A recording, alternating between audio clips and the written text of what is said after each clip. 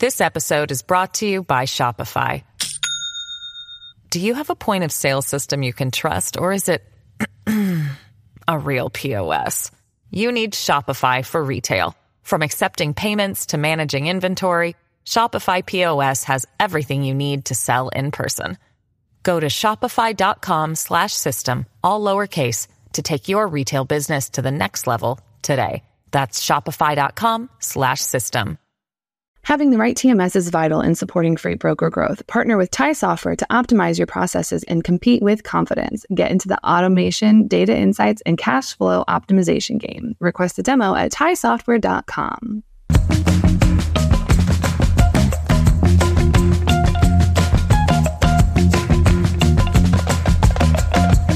Welcome back to another edition of Check Call. Today we are covering an interesting move up north that Arrive Logistics has made. Don't forget to subscribe to Check Call, the newsletter on freightwaves.com if you haven't already. Today we are joined by Noah Seidenberg, the Senior Director of Canada Sales and Operations at Arrive Logistics. Welcome to the show, Noah. Thanks a lot for having me, Mary. Very excited to be here. I'm pretty excited about today because, one, I just get to figure out what there is in Canada outside of Tim Hortons and poutine. And also, you guys have Arrive's taken an approach that I honestly am very curious about to why you took it. But before we get too far into that, let's get some background on you and kind of how you got started at Arrive. Sure. So thanks, Mary. You know, I've been in the Canadian 3PL world for a little over a decade now. And I've got a pretty good cross-section of the market in general. You know, I've worked at small, medium, large brokers. I've done kind of full cradle to the grave. I've also worked, you know, more in the split model that we have at Arrive. I've worked with companies that are doing kind of end-to-end supply chain solutions and also ones that are kind of strictly focused on OTR. So I think across those things, I had a pretty good sense of what the Canadian market looked like. And at the beginning of this year, I kind of found myself just frustrated by the lack of modernity and development and progress in the Canadian 3PL market. So I started to just kind of envision this hypothetical role and company combo that I wanted. And I knew what I wanted. You know, I knew I wanted to be at a company that was running at the front of the pack, that was building something sustainable, you know, something future-proof almost. And as I surveyed the Canadian market, I started to get a little depressed about, like, does this role exist? Well, I knew that it existed, but I think it was so rare that I started to wonder, you know, was I looking for a unicorn? And turns out, I guess sometimes unicorn hunting isn't such a bad idea, because I think that's honestly exactly what I found in Arrive. So, you know, I try not to believe in fate too much because I think I'm too much of a control freak for that. But sometimes you kind of just throw up your hands and say, okay, things were meant to be. And that's kind of how it feels with me in Arrive right now. So, you know, being Canada Hire #1 has been a pretty wild ride. It's been a lot of different things at the same time. So, you know, we've been building out the Toronto office, getting it up and running, which we are now, and building out our ability to actually do business on the ground in Canada. But then, obviously, also, we've got a huge sales organization across all of our U.S. offices. So we've been also building out our processes to support and develop the ability for those American reps to be able to move Canadian freight as well. So between the two sides of the border, you know, building up simultaneously, we're in a pretty great position today. I feel like that's kind of the ultimate cheat code or like hack of, you know, just opening up another office within an organization. So that way all the other people that are out there selling can just be like, so, you know, now we can handle your Canada as well. And it's just kind of like, you don't have to. I don't know what you're talking about. that wasn't our idea at all, I swear. It's just funny how that works out like that, isn't it? No, you know, I think it's worked really well for us, and it's been not only a really cool expansion to be able to say, hey, look, guys, we opened you know, an office in Toronto, but also some of the things that we had to learn in building the Toronto office have really helped our ability to sell and move freight from the US as well. Oh, I bet that's just kind of like the best value add you could have ever asked for. So one of the questions that I have, and obviously you don't have to reveal your super top secret research, but most of the brokerages and 3PLs are currently developing plans for Mexico, given the rise of reshoring down there. And, you guys have done that, but now you went up north to Canada. What kind of prompted the decision to instead of double down on Mexico and create a stronger presence down there or enhance the presence that you already have down there? What made you go, nah, Canada, this is it? Yeah, it's a great question, and obviously nearshoring is like, one of the, if not the buzzwords in the logistics industry this year. And it's something that we've been, as you mentioned, all over ourselves. We acquired Forager. We opened the office in Guadalajara, which is, scaling at an incredible rate. So we've invested heavily into the Mexican expansion. But for us, the Canadian expansion just felt like the next logical step in our mission to be a full North America-wide solutions provider. So when you actually look at, the market, this expansion puts us in a fairly small class of brokers who have offices in Mexico, US, and Canada. And it really sets us up to move freight pretty much everywhere from Chiapas up to Nunavut and kind of everywhere in between. So we had kind of an organic beginning to the Canadian division at Arrive. We've got almost 6,000 shippers that are mostly based in the US. And as they started to ask us, hey guys, while you're at it, can you move a Canadian load for us here or there? It built up kind of this organic groundswell of Canadian business.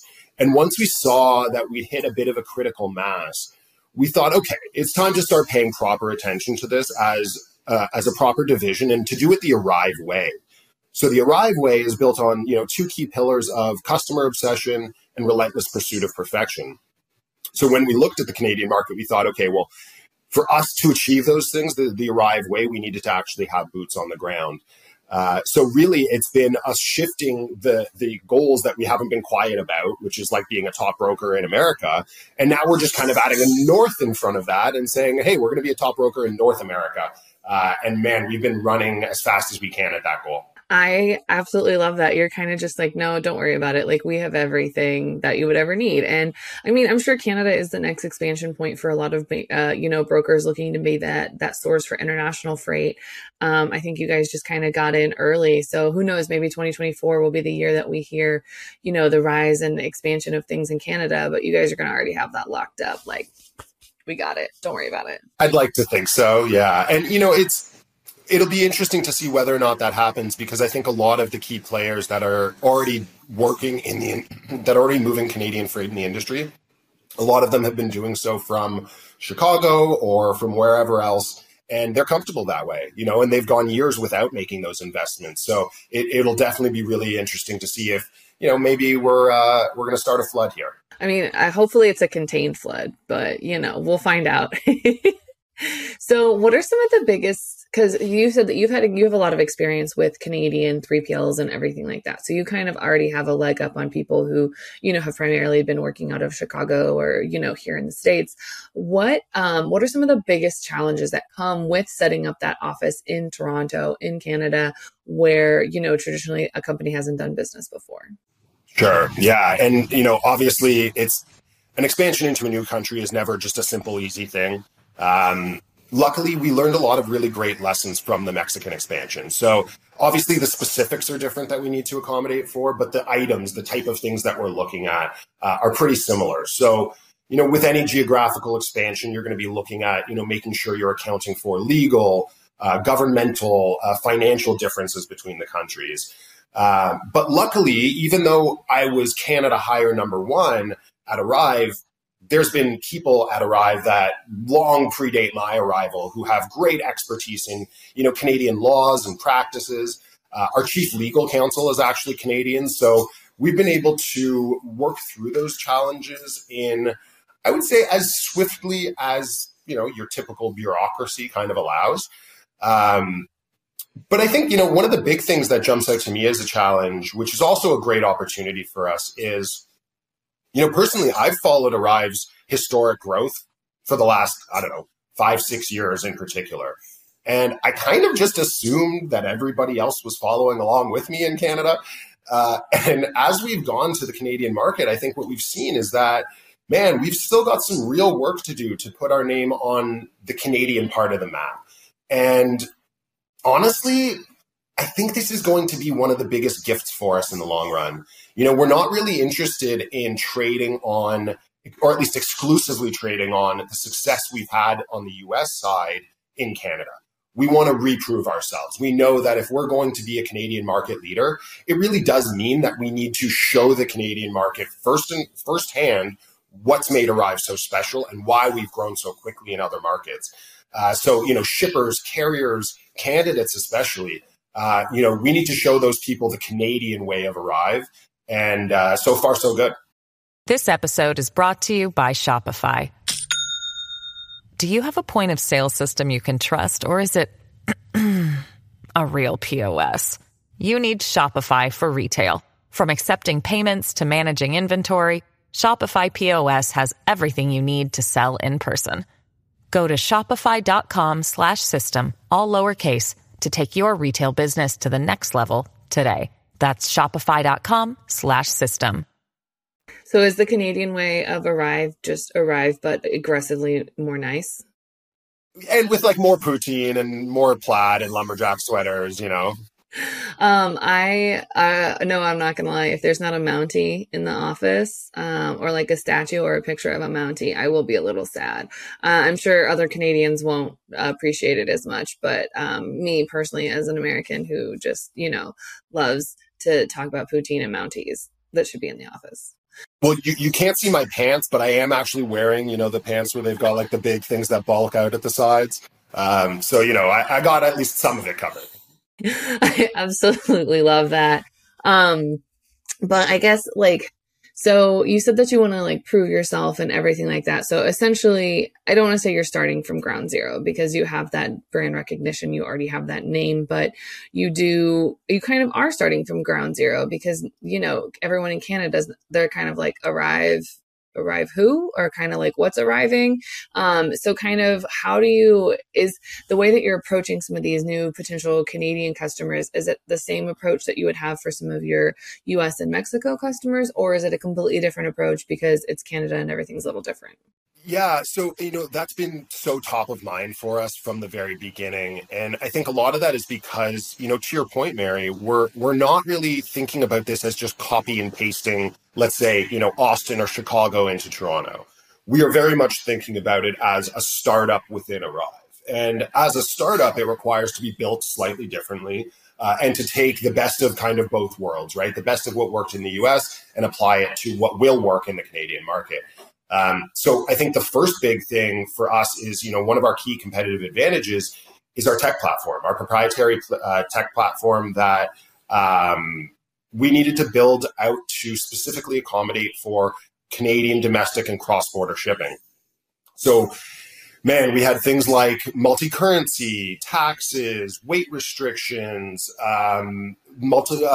language differences. We had to build all of these things into our system to allow for the efficiencies and the accuracies that we've given, in the tools for our US people. So now I think we really do have the best tech in the Canadian industry. We're also really building out, our Canadian carrier base through a number of different kind of internal programs. We've got our committed capacity program. We've got our private fleet program. We're also giving Canadian carriers access to our tech platform, the carrier-facing pieces, that allow them to see and match and book available loads on their own, to upload documents, input tracking info, things like that.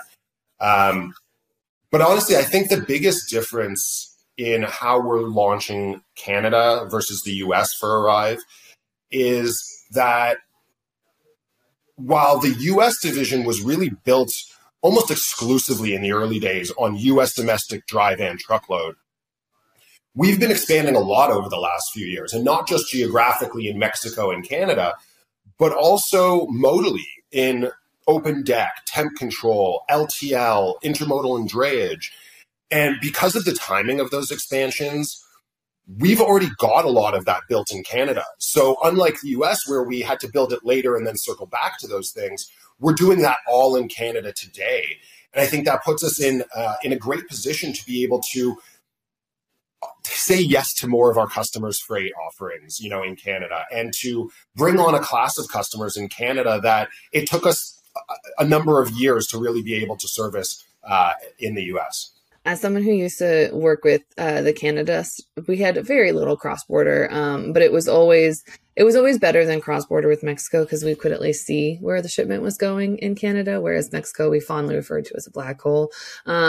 Well, that's because you weren't working with traffic with Arrive, right? I mean, if you had been on our TMS at that time, you would have had lots of visibility. This was a TMS that we were working on that if you tried to do anything outside of like the United States, it freaked out. Like most of our Canada stuff, we had to like pick a spot in New York. And then after we booked it, we had to go back and change it. And then it was totally fine and in no way, shape or form a problem. Because our system, especially when it would go to like rate something and like pull a rate for something, it didn't recognize letters in the zip code. So that was always like really fun for me, to figure out how to then put the Canadian letters in the zip code, because we didn't know how to, because in parts of the US, you have the first 3 digits and that kind of breaks it into a certain area. We didn't know that, we didn't know the Canadian version of it. So to say it was a bit of a nightmare would be a bit of an understatement. And you know what, honestly, Mary, I think what you're describing there is really surprisingly common.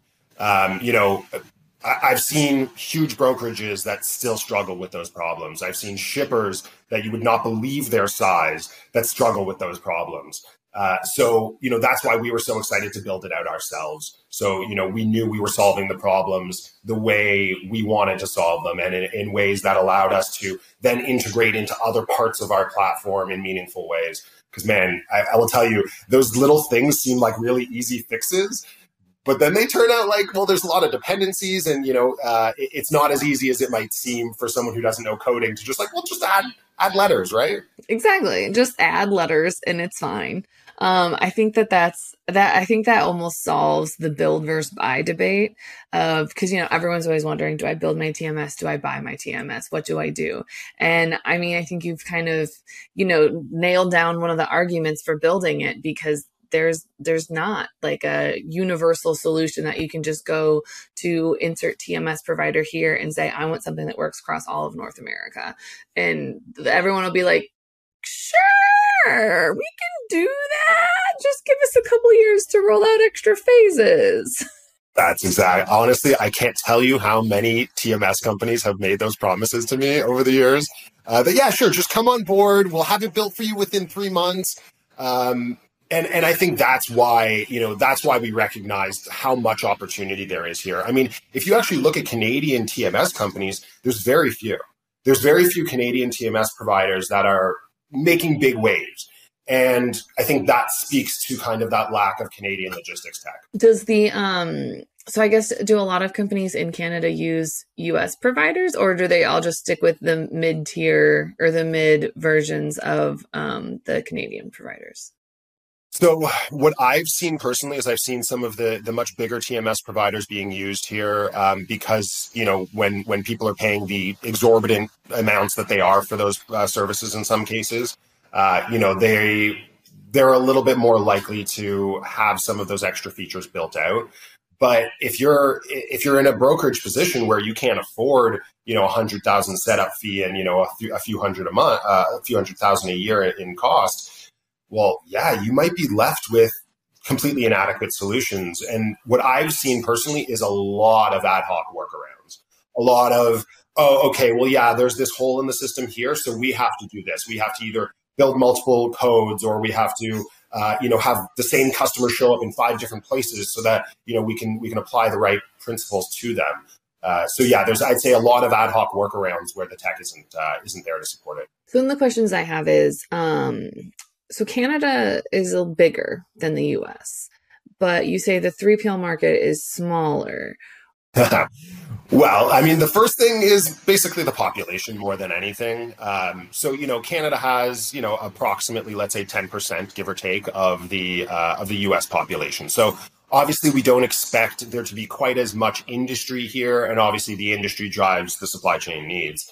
But we are still a pretty major player worldwide in the supply chain world. And, some of that is anchored by a few big pieces. One of those is the Port of Vancouver. It's the third biggest port in North America. The volume that moves through that port is astounding. Recent strikes notwithstanding, they're one of the better ports that you could use in North America. Toronto is the fourth biggest city in North America. We've got Canada is the largest U.S. trading partner every year. To the tune of 1.3 trillion, more than 1.3 trillion every year. So we definitely are a big player. We are a supplier of some pretty meaningful commodities around the world, things like crude and refined petroleum, automotive products, agricultural products. We've got a really strong import economy as well, bolstered partially by a very multicultural population. But the market, the Canadian 3PL market's expected to hit about 25 billion by 2020. So fine, it may not be, the numbers we're looking at in the US, but hey, 25 billion is a pretty big number. And that means there's a lot of money to go around there. 25 billion is more money than I even know how to comprehend in my brain. I struggle with 1 billion, because to me, 100 million is like close to a billion, but it's not. You need 900 more million, which is a lot. Like, look, that's more money than I can even fathom to see in my lifetime. So yeah, and I think one of the things that excites us the most when kind of the dynamics of the Canadian market, even in its size, is a lot of the key players in the industry are really kind of legacy companies. And because they're kind of that legacy style company, I think the market's also pretty ripe for disruption, especially with, a model like Arrive's in a 3PL market that's as, I would say, fragmented as the Canadian market is. I am really looking forward to the rise of Canada. It seems you're painting it a little bit like a sleeper agent, so I'm very much looking forward to that. That being said, we are running out of time, but Noah, we have peppered your coworker, David Spencer, with endless questions about his life. So today it's your turn. Is a hot dog a sandwich? Oh man. Okay. So you're opening a can of worms here a little bit. I'm a former philosophy student, so I see this from like, what have I done? Hey, you did it. It's on you. So I see this as like a semantics and epistemology problem, but I'm going to boil it down. So as far as I'm concerned, you've got meat between bread. That's a sandwich. And I think the trouble is if we're not willing to grant a hot dog sandwichhood, then we are, I just made up that word, sandwichhood. Then now we have to throw out a bunch of other sandwiches. Like, what about a sub? That comes on a bun. What about a brisket sandwich? Sometimes those come on buns. Those are all definitively sandwiches. So I think there's a very slippery slope. And even the shape people have a problem with. Well, you cut your square sandwiches in half, that creates rectangles. Those are pretty similar to the shape. So I don't know. These are the thoughts that keep me up at night. I'm pleased to know that Merriam-Webster has recently sided with me in definition. I mean, I love that, Miri. I love that for Merriam-Webster and you. However, I still stand by my argument that when you go to a deli and you order a sandwich, you're not going to get a hot dog. Like, you're not going to see a hot dog on the deli menu.